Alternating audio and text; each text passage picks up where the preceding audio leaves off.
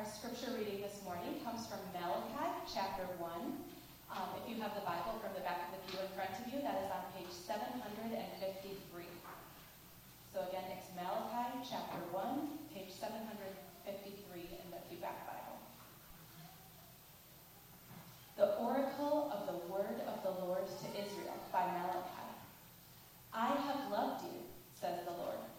But you say, how have you loved us? Is not Esau Jacob's brother, declares the Lord? Yet I have loved Jacob, but Esau I have hated. I have laid waste his hill country and left his heritage to jackals in the desert.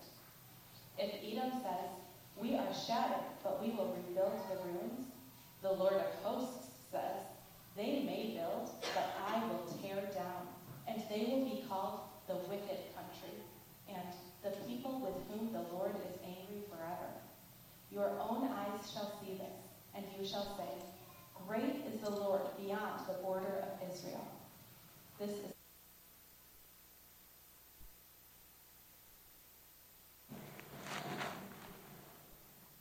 Thank you, Susie, for reading God's word for us this morning. Good morning to everyone. So glad that you're here. Can you guys hear me okay? We're good? Awesome. Well, if we haven't met, my name is Sebastian. I am the pastoral resident here, and I get to share God's word with you this morning.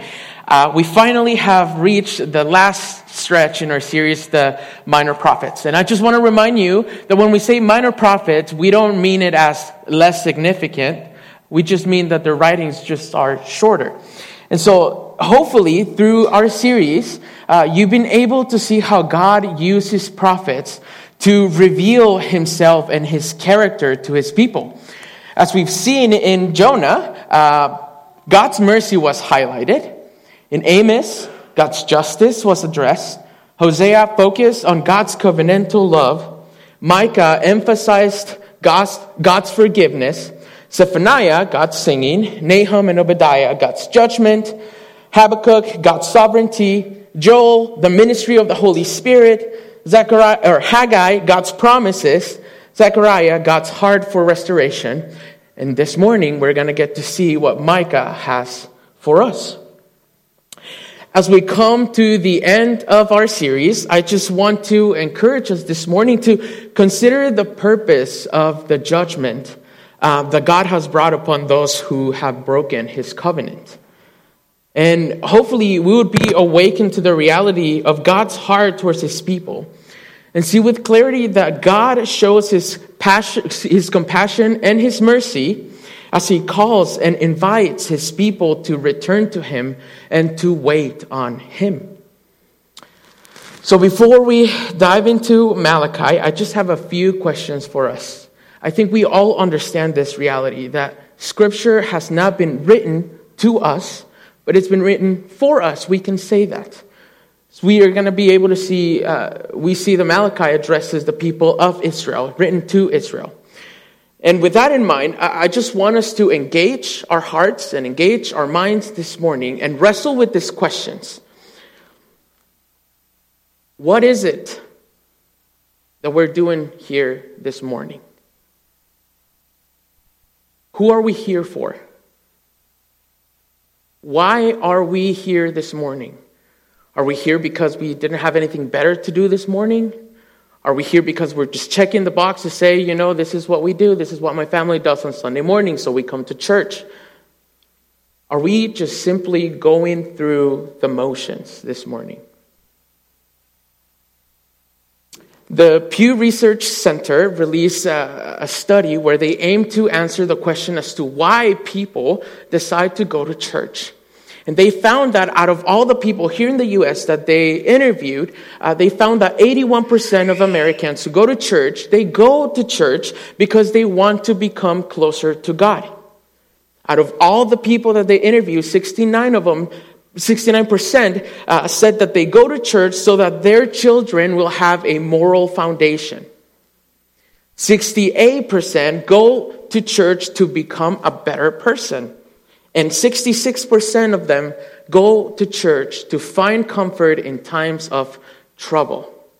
Now, all of these things are good things, but just like Malachi is addressing this issue for God's people in their time, we also have to consider the reality for us. And that is this, that sometimes we get so used to the routine of the things that we do on Sunday mornings that we grow discouraged and even cold to the reality of who God is. And even maybe we grow disengaged. We become disengaged to the reality of the gospel. Malachi shows us that God's people are going through the motions, that they are bored, that they have grown cold to the promises and the mighty works of God. So let's dive in this morning and see what Malachi has for us. Before we do that, I just want to invite you to pray with me. Heavenly Father, you are so good and so kind to us. And I just pray that you would awaken us to that reality of who you are. Father, I pray that you would open our hearts and our minds to see your beauty and to see your faithfulness. Father, I pray that my words this morning would be very few and that your word that is alive and active would penetrate our hearts and bring the conviction that you have prepared for us this morning. We praise you because you have made this day for us to come and rejoice in the good news of your Son, Jesus Christ, in whose name we pray. Amen. Amen. So, as we usually do when we addressed the Minor Prophets book, we talk about the context of the book. And this morning, I just want to talk a little bit about Malachi with you. Malachi is the last prophet out of the 12 minor prophets. And we've seen how God has used him to deliver his word and prophesied to his people right before he goes silent for 400 years. This is the period known as the intertestamental period where the Old Testament ends and the New Testament begins. So there's a period of 400 years, just in case if you were not familiar with that. Scholars point to Malachi as a contemporary of Ezra and Nehemiah, since Malachi is actually addressing sort of the same issues that they are also addressing with God's people.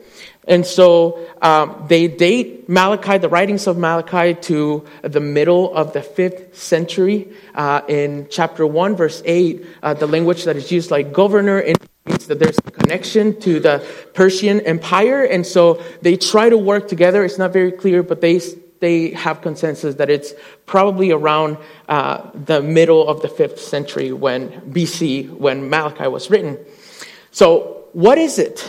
What is it that Malachi is doing here? We see that Malachi addresses God's people who now at this point, if we remember, have come from exile. They're back into their land where they were instructed to build the second temple. Malachi's words were directed to Israel. This is what we see in chapter 1, verse 1. He says, "The oracle of the word of the Lord to Israel by Malachi." When Malachi addresses Israel as the people, he includes the righteous, the disillusioned, the cynical, the callous, the dishonest, the doubting, the apathetic, the skeptical, and the outright wicked.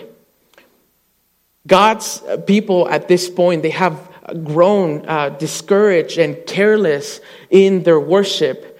Their spiritual life has basically been dying out.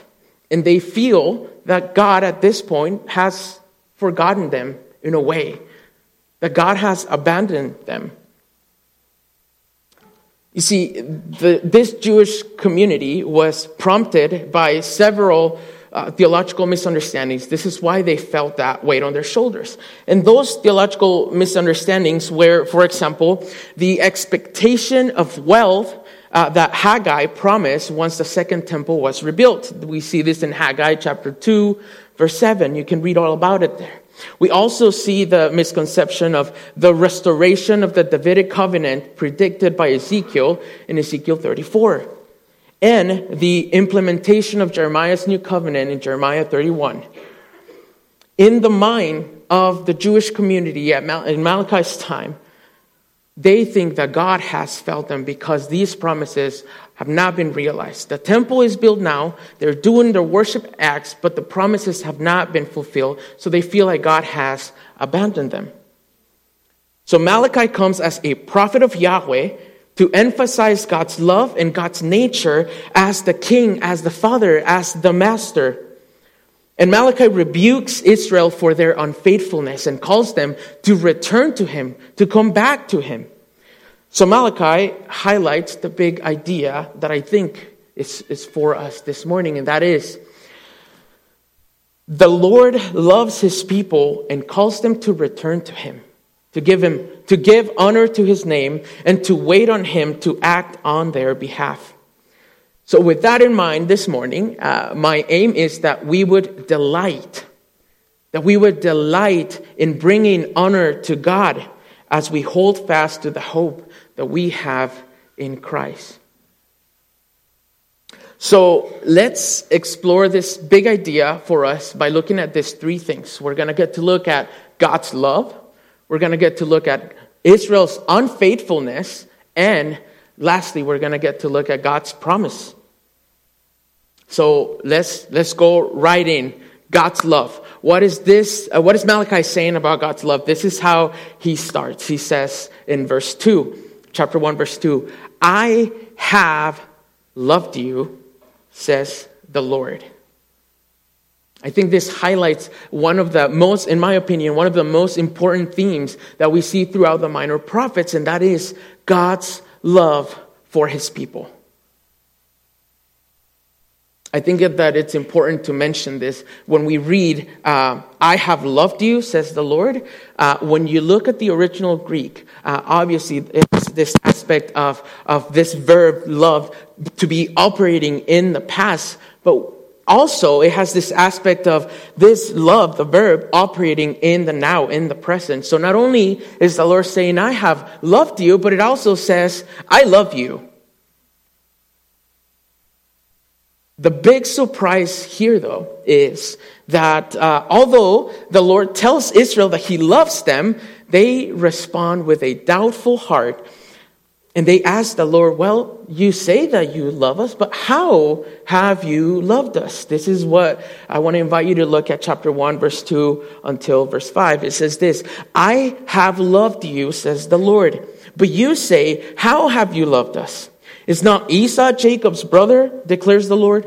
Yet I have loved Jacob, but Esau I have hated. I have laid waste his hill country and left his heritage to jackals of the desert.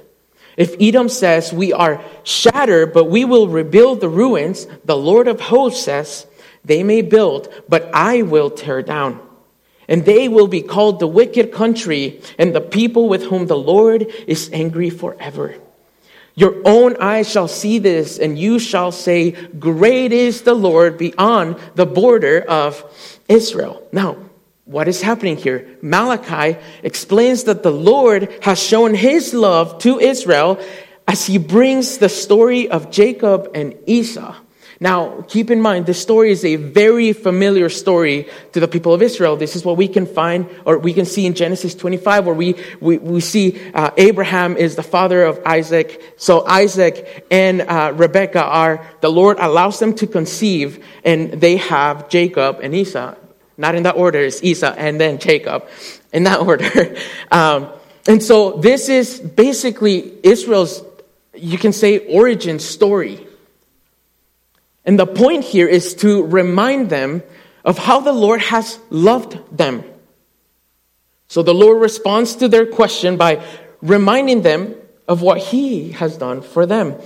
Eric Tooley has a commentary on Malachi, and I find it really helpful because he says the following regarding the interaction between Yahweh and the people of Israel. He says this, Yahweh responds by reminding them of two things. First, he chose Jacob, the father of Israel, but rejected Esau, even though Esau was the firstborn. His choice of a covenant partner does not depend on merit, but on his sovereign will. Second, his judgment on the Edomites the descendants of Esau, is deserved and is a demonstration of his love for his own people. You see, God reminds them of his love by highlighting how they have been chosen by him, and he shows them his justice and his judgment so that they would be reminded of what they have been spared from. God is not treating them like the people of Edom. So God shows his love, but then he brings his accusation and he confronts Israel's unfaithfulness. This is how we get to see that. There are several things that the prophet Malachi addresses to indict or to bring charge to Israel. And throughout Malachi, we see that the Lord deals with Israel in a series of 6 different disputes. And these disputes normally consist of God's statement. God says something. Then the people of Israel respond to God by maybe questioning him and doubting him. And then the Lord ends up responding to that question and answers that for them. So the first disputation we've seen how God says, I have loved you. The people of Israel say, how have you loved us? And then the Lord responds and says, this is how I've loved you. In the second disputation, this is what we get to see. This is all about the honor that belongs to God. In Malachi 1 verse 6, God reminds Israel that he is the father and he is the master. And Israel, instead of bringing him the honor that belongs to him, they despise his name. This is what it says, starting in verse 6. A son honors his father and a servant his master. If then I am a father, where is my honor? If I am a master, where is my fear? Says the Lord of hosts to you, O priests who despise my name. But you say, how have we despised your name? By offering polluted food upon my altar. But you say, how have we polluted you? By saying that the Lord's table may be despised. Now, let's remember what we know from Leviticus chapter 22. This is where God commanded his people to offer sacrifice. And in this sacrifice, God gives a description of how this sacrifice should look like and should be. He says that it needs to be without blemish. It needs to be a perfect sacrifice in order for it to be accepted by God. Well, Malachi addresses the fact that this is not what the people of Israel at this time, this is not what they're doing. Their sacrifice were damaged goods. When we read in verse 8, it says this, when you offer blind animals in sacrifice, is that not evil? And when you offer those that are lame or sick, is that not evil? Present that to your governor. Will he accept you or show you favor? Says the Lord of hosts. They were giving little to no worth sacrifice. They were offering damaged sacrifice. It wasn't coming from a heart that wanted to honor God, but simply a heart that was going through the motions. I just want to ask that to us this morning. Can we sometimes relate to that? Can we identify when we ourselves are going through the motions and how that affects our worship to God?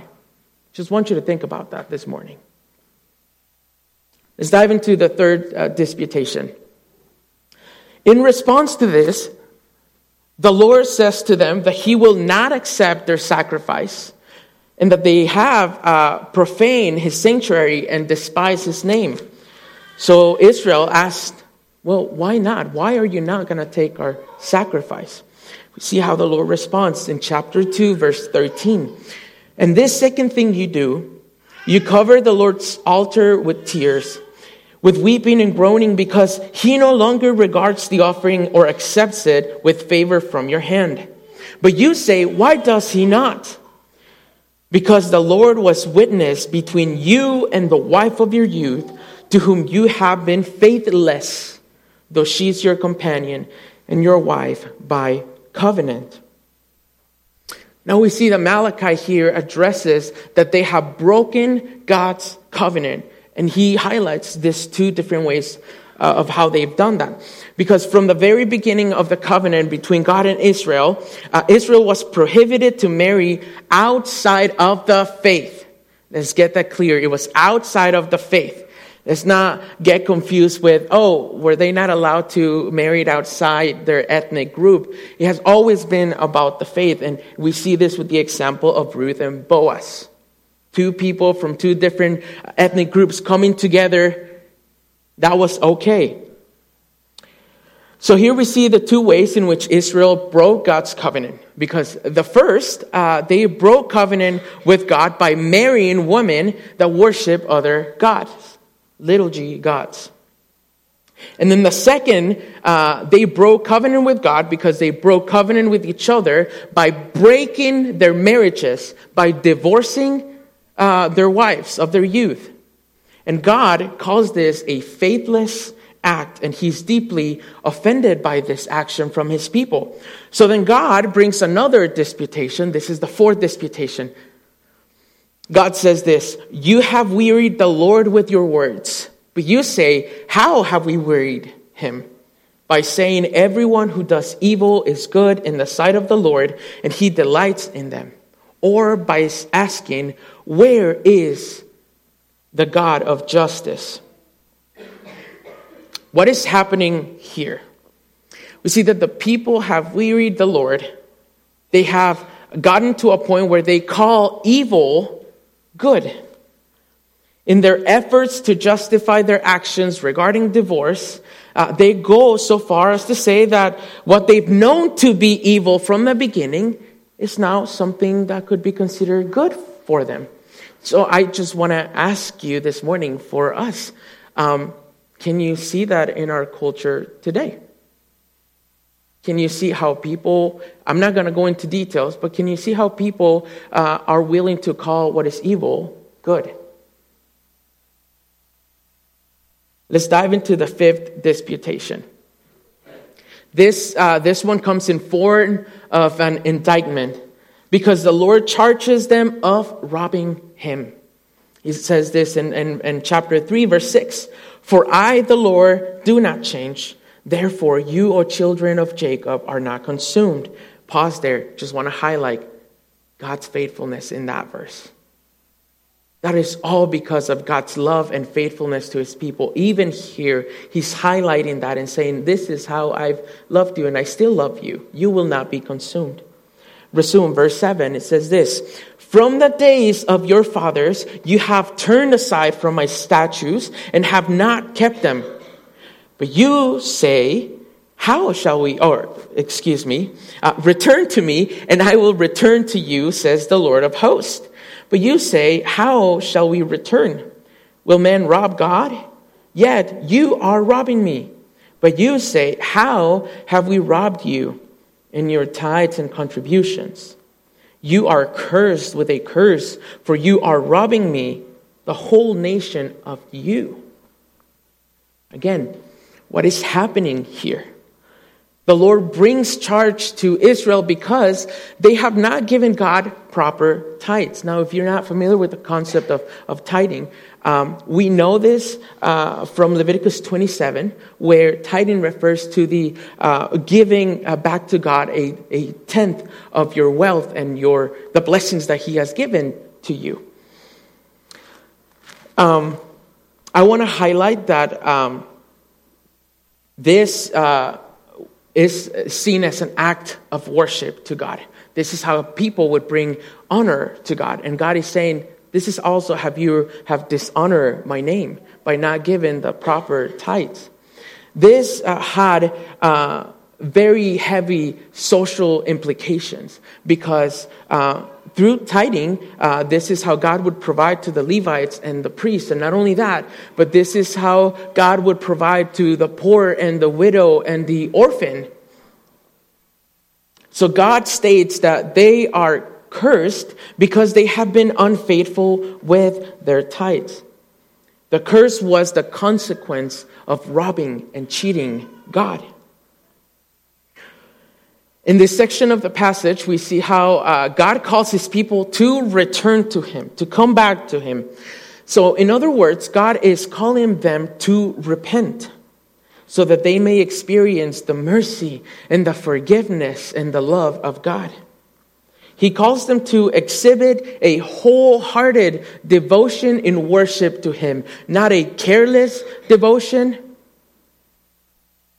So in chapter 3, verse 10, Malachi says this: Bring the full tithe into the storehouse, that there may be food in my house, and thereby put me to the test, says the Lord of hosts.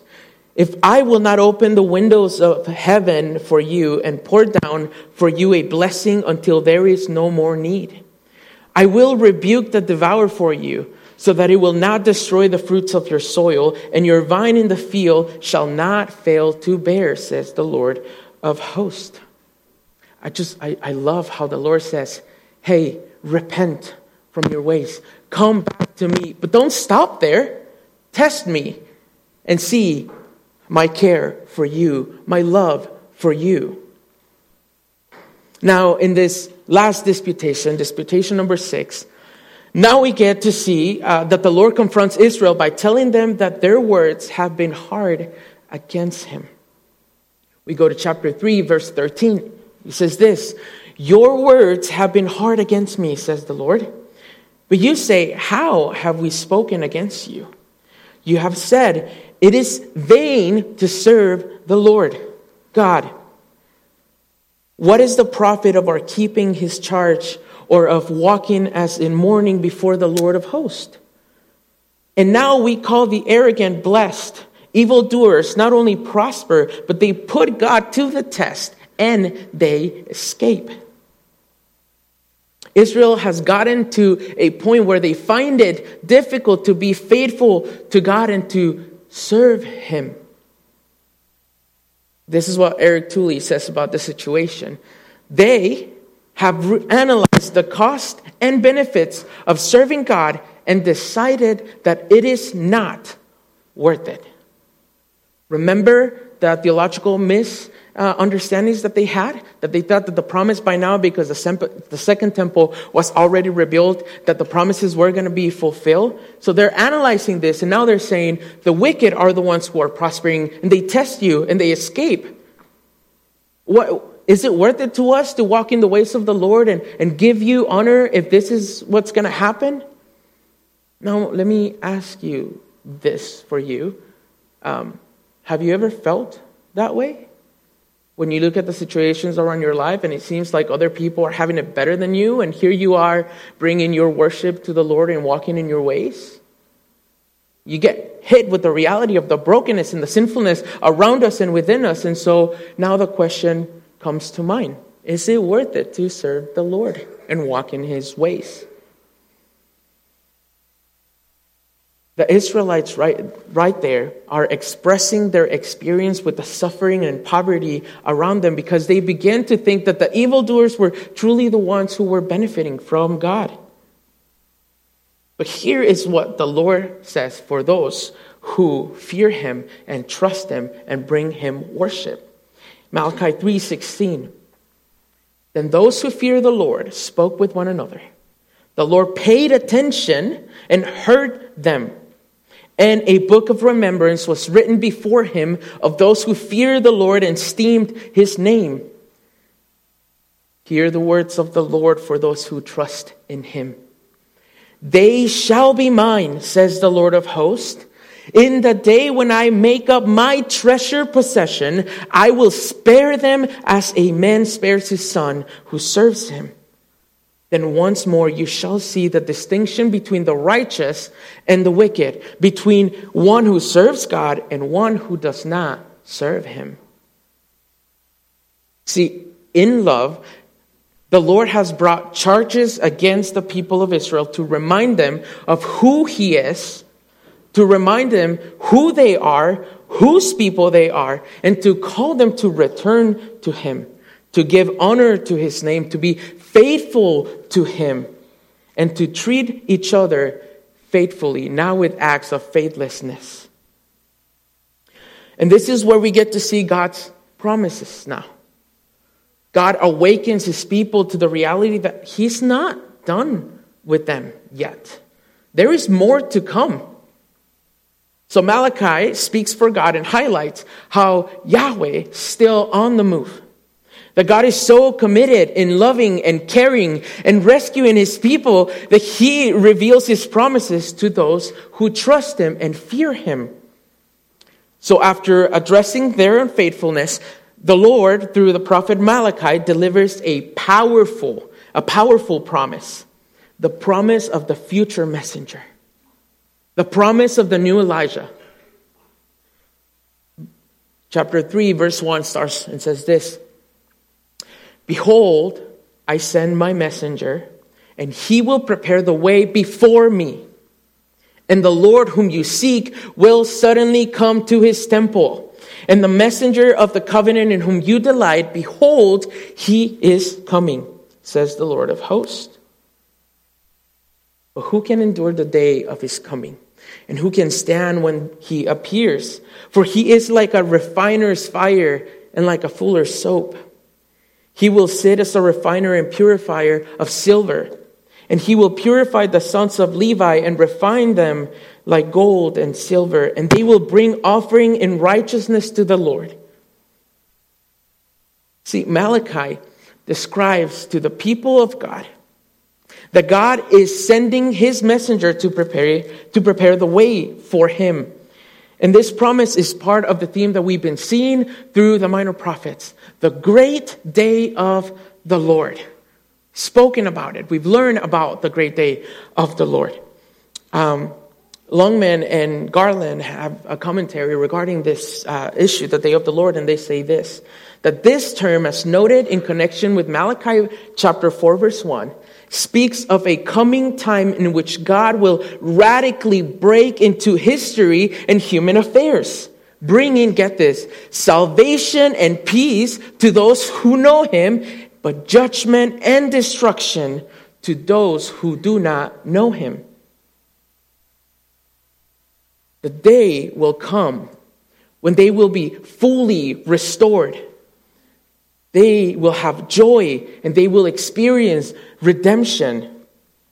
But also, God tells his people that on that day, he will bring judgment to the wicked. So after God reminds the people of his love for them, and after he brings charge against them for their unfaithfulness, God delivers the promise to his people right before he goes quiet for over 400 years. And this is what he says to close the Old Testament. He says this, behold, I will send you Elijah, the prophet, before the great and awesome day of the Lord comes. And he will turn the hearts of fathers to their children and the hearts of children to their fathers, lest I come and strike the land with a decree of utter destruction. This is how the Old Testament ends. Now, if you want to know what happens, well, I want to invite you to wait for another 400 years, right? Can you imagine being in that spot? Yay, God's promises. Wait, 100 years?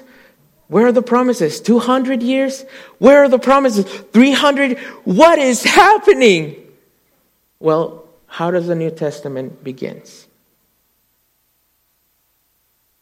Do you guys know who John the Baptist is? I hope so. I hope that you guys know who John the Baptist is. Because the New Testament informs us that John the Baptist is identified as the promised messenger. In fact, in Matthew 11, Jesus confirms that John has been the one that was promised as the messenger, the one that would come and prepare the way for the Lord to come. So we know, this is what we know now. Old Testament promises end with, I will send my messenger, the new Elijah. New Testament begins with, hey, John the Baptist prepares the way for the Lord. Okay, promise fulfilled. But let me remind you of this. That is not the end of the promise. That's just the beginning of the promise. I want to read Mark chapter 1, verse 7, this is what John the Baptist would preach. He would say this. And he preached, saying, "After me comes he who is mightier than I, the strap of whose sandals I am not worthy to stoop down and untie. I have baptized you with water, but he will baptize you with the Holy Spirit." See, this points to the reality that the end of the promise, the fulfillment of the promise that God has delivered to the people of Israel was the Messiah, was Christ himself. So Malachi, just like John the Baptist, he points us to the one who lived a life that we could not live. This is all that we read in the Gospels. The life that we cannot live. He suffered on our behalf because of our sin. He who knew no sin was made sin for us. Why? So that we may become the righteousness of God in him. And he goes to the cross and he dies on our behalf, a death that we deserve because we are the ones who broke God's covenant. But the good news don't end there, because he rose and he's seated at the right hand of the Father, ruling and reigning with all authority now, heaven and earth. I want to read what Paul says regarding this good news, because this is true for us. Because God is still faithful, because God is still committed to rescuing his people. He says this because he understands what the finished work of Christ and who Christ is, the person and work of Christ, what that means for him. He says this in Galatians 2:20, "I have been crucified with Christ. It is no longer I who live, but Christ who lives in me. And the life that I now live in the flesh, I live by faith in the Son of God," get this, "who loved me and gave himself for me." That's for you, that's for him, that's for me, that's for all of us. And that is good news for us this morning. So I encourage you this morning to consider the warning, right? The warning that Malachi offers against this cheap kind of worship, against going through the motions. Are we here because we're simply didn't have anything better to do? Are we going through the motions? Is our heart cold and discouraged this morning? What about I debated if I wanted to ask this question, but what about our tithing? Are we giving? I know this is a sensitive topic, right? Like money, whoa, church, I get it. But are we giving generously? The New Testament doesn't say, hey, you need to tithe the 10% anymore. He's saying give generously. Is that what we're doing as God's people as an act of worship? Just want to leave it there for you to think about it. So there's this challenge. There's the warning. Don't go through the motions. Don't doubt the faithfulness of God, the love and his character, his care for you. But then there's also comfort. And I want to encourage you to find that comfort in the fact that Christ has come. We're about to step into the Advent season. What do we celebrate? Not that God is this transcendent God that is far above, beyond everything else, because he is, but we're also saying, Emmanuel, God with us. Malachi talked about the day of the Lord that is coming with two realities in mind. The first is the first coming of Christ to fulfill those promises of old. But the second day of the Lord, we know that the Lord is coming back. Christ is coming back to make all things right, all things good, all things new. So I want to encourage you to find comfort in that reality, that when you feel like you're going through the motions, how do you challenge your own heart? Preach the good news of the gospel to yourself daily. I want to close with Eric Tooley's words.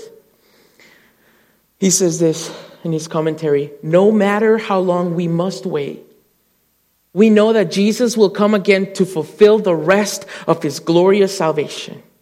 For now, whether we prosper or suffer, whether we enjoy happiness or struggle with pain, we are at the end of history. And God promises that he will never leave us as we await for his final victory. I want to invite you to pray with me. Heavenly Father, we rejoice in the good news of your Son, Christ, who has come to live the life that we could not, die the day that we deserve, and gloriously was risen to give us the privilege of becoming your children.